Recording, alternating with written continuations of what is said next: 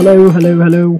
Welcome to my podcast. My name is Tarun, and I will be talking about the stories from the Bible. These stories are in a book called 100 Bible Stories for Children.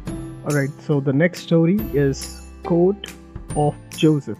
Jacob had 12 sons, but he used to love his son Joseph, who was second to the youngest, the most. When Joseph was 17, Jacob presented him a coat. The coat was woven with many colors and had long sleeves.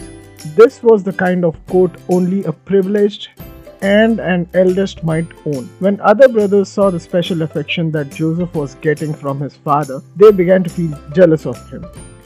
Joseph would have wonderful, strange dreams, and he could also interpret their meaning. One day, he told his brothers about his latest dream. Last night, I dreamed that we were tying up sheaves of wheat that we have harvested. My sheaves would stand up straight and tall, whereas your sheaves would bow down to mine.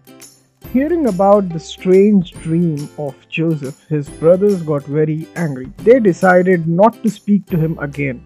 Joseph again dreamed that sun, the moon, and the 11 stars were bowing down to him. When he told his father about his dream, Jacob scolded him, saying, "Do you really think one day I, your mother, and your brothers will bow down in front of you?" When the brothers came to know about this, they bursted into anger and started plotting against Joseph. That's how they could get rid of him. Alright then, that's it for today's story. I'll meet you in the next story. Until then, stay home, stay safe.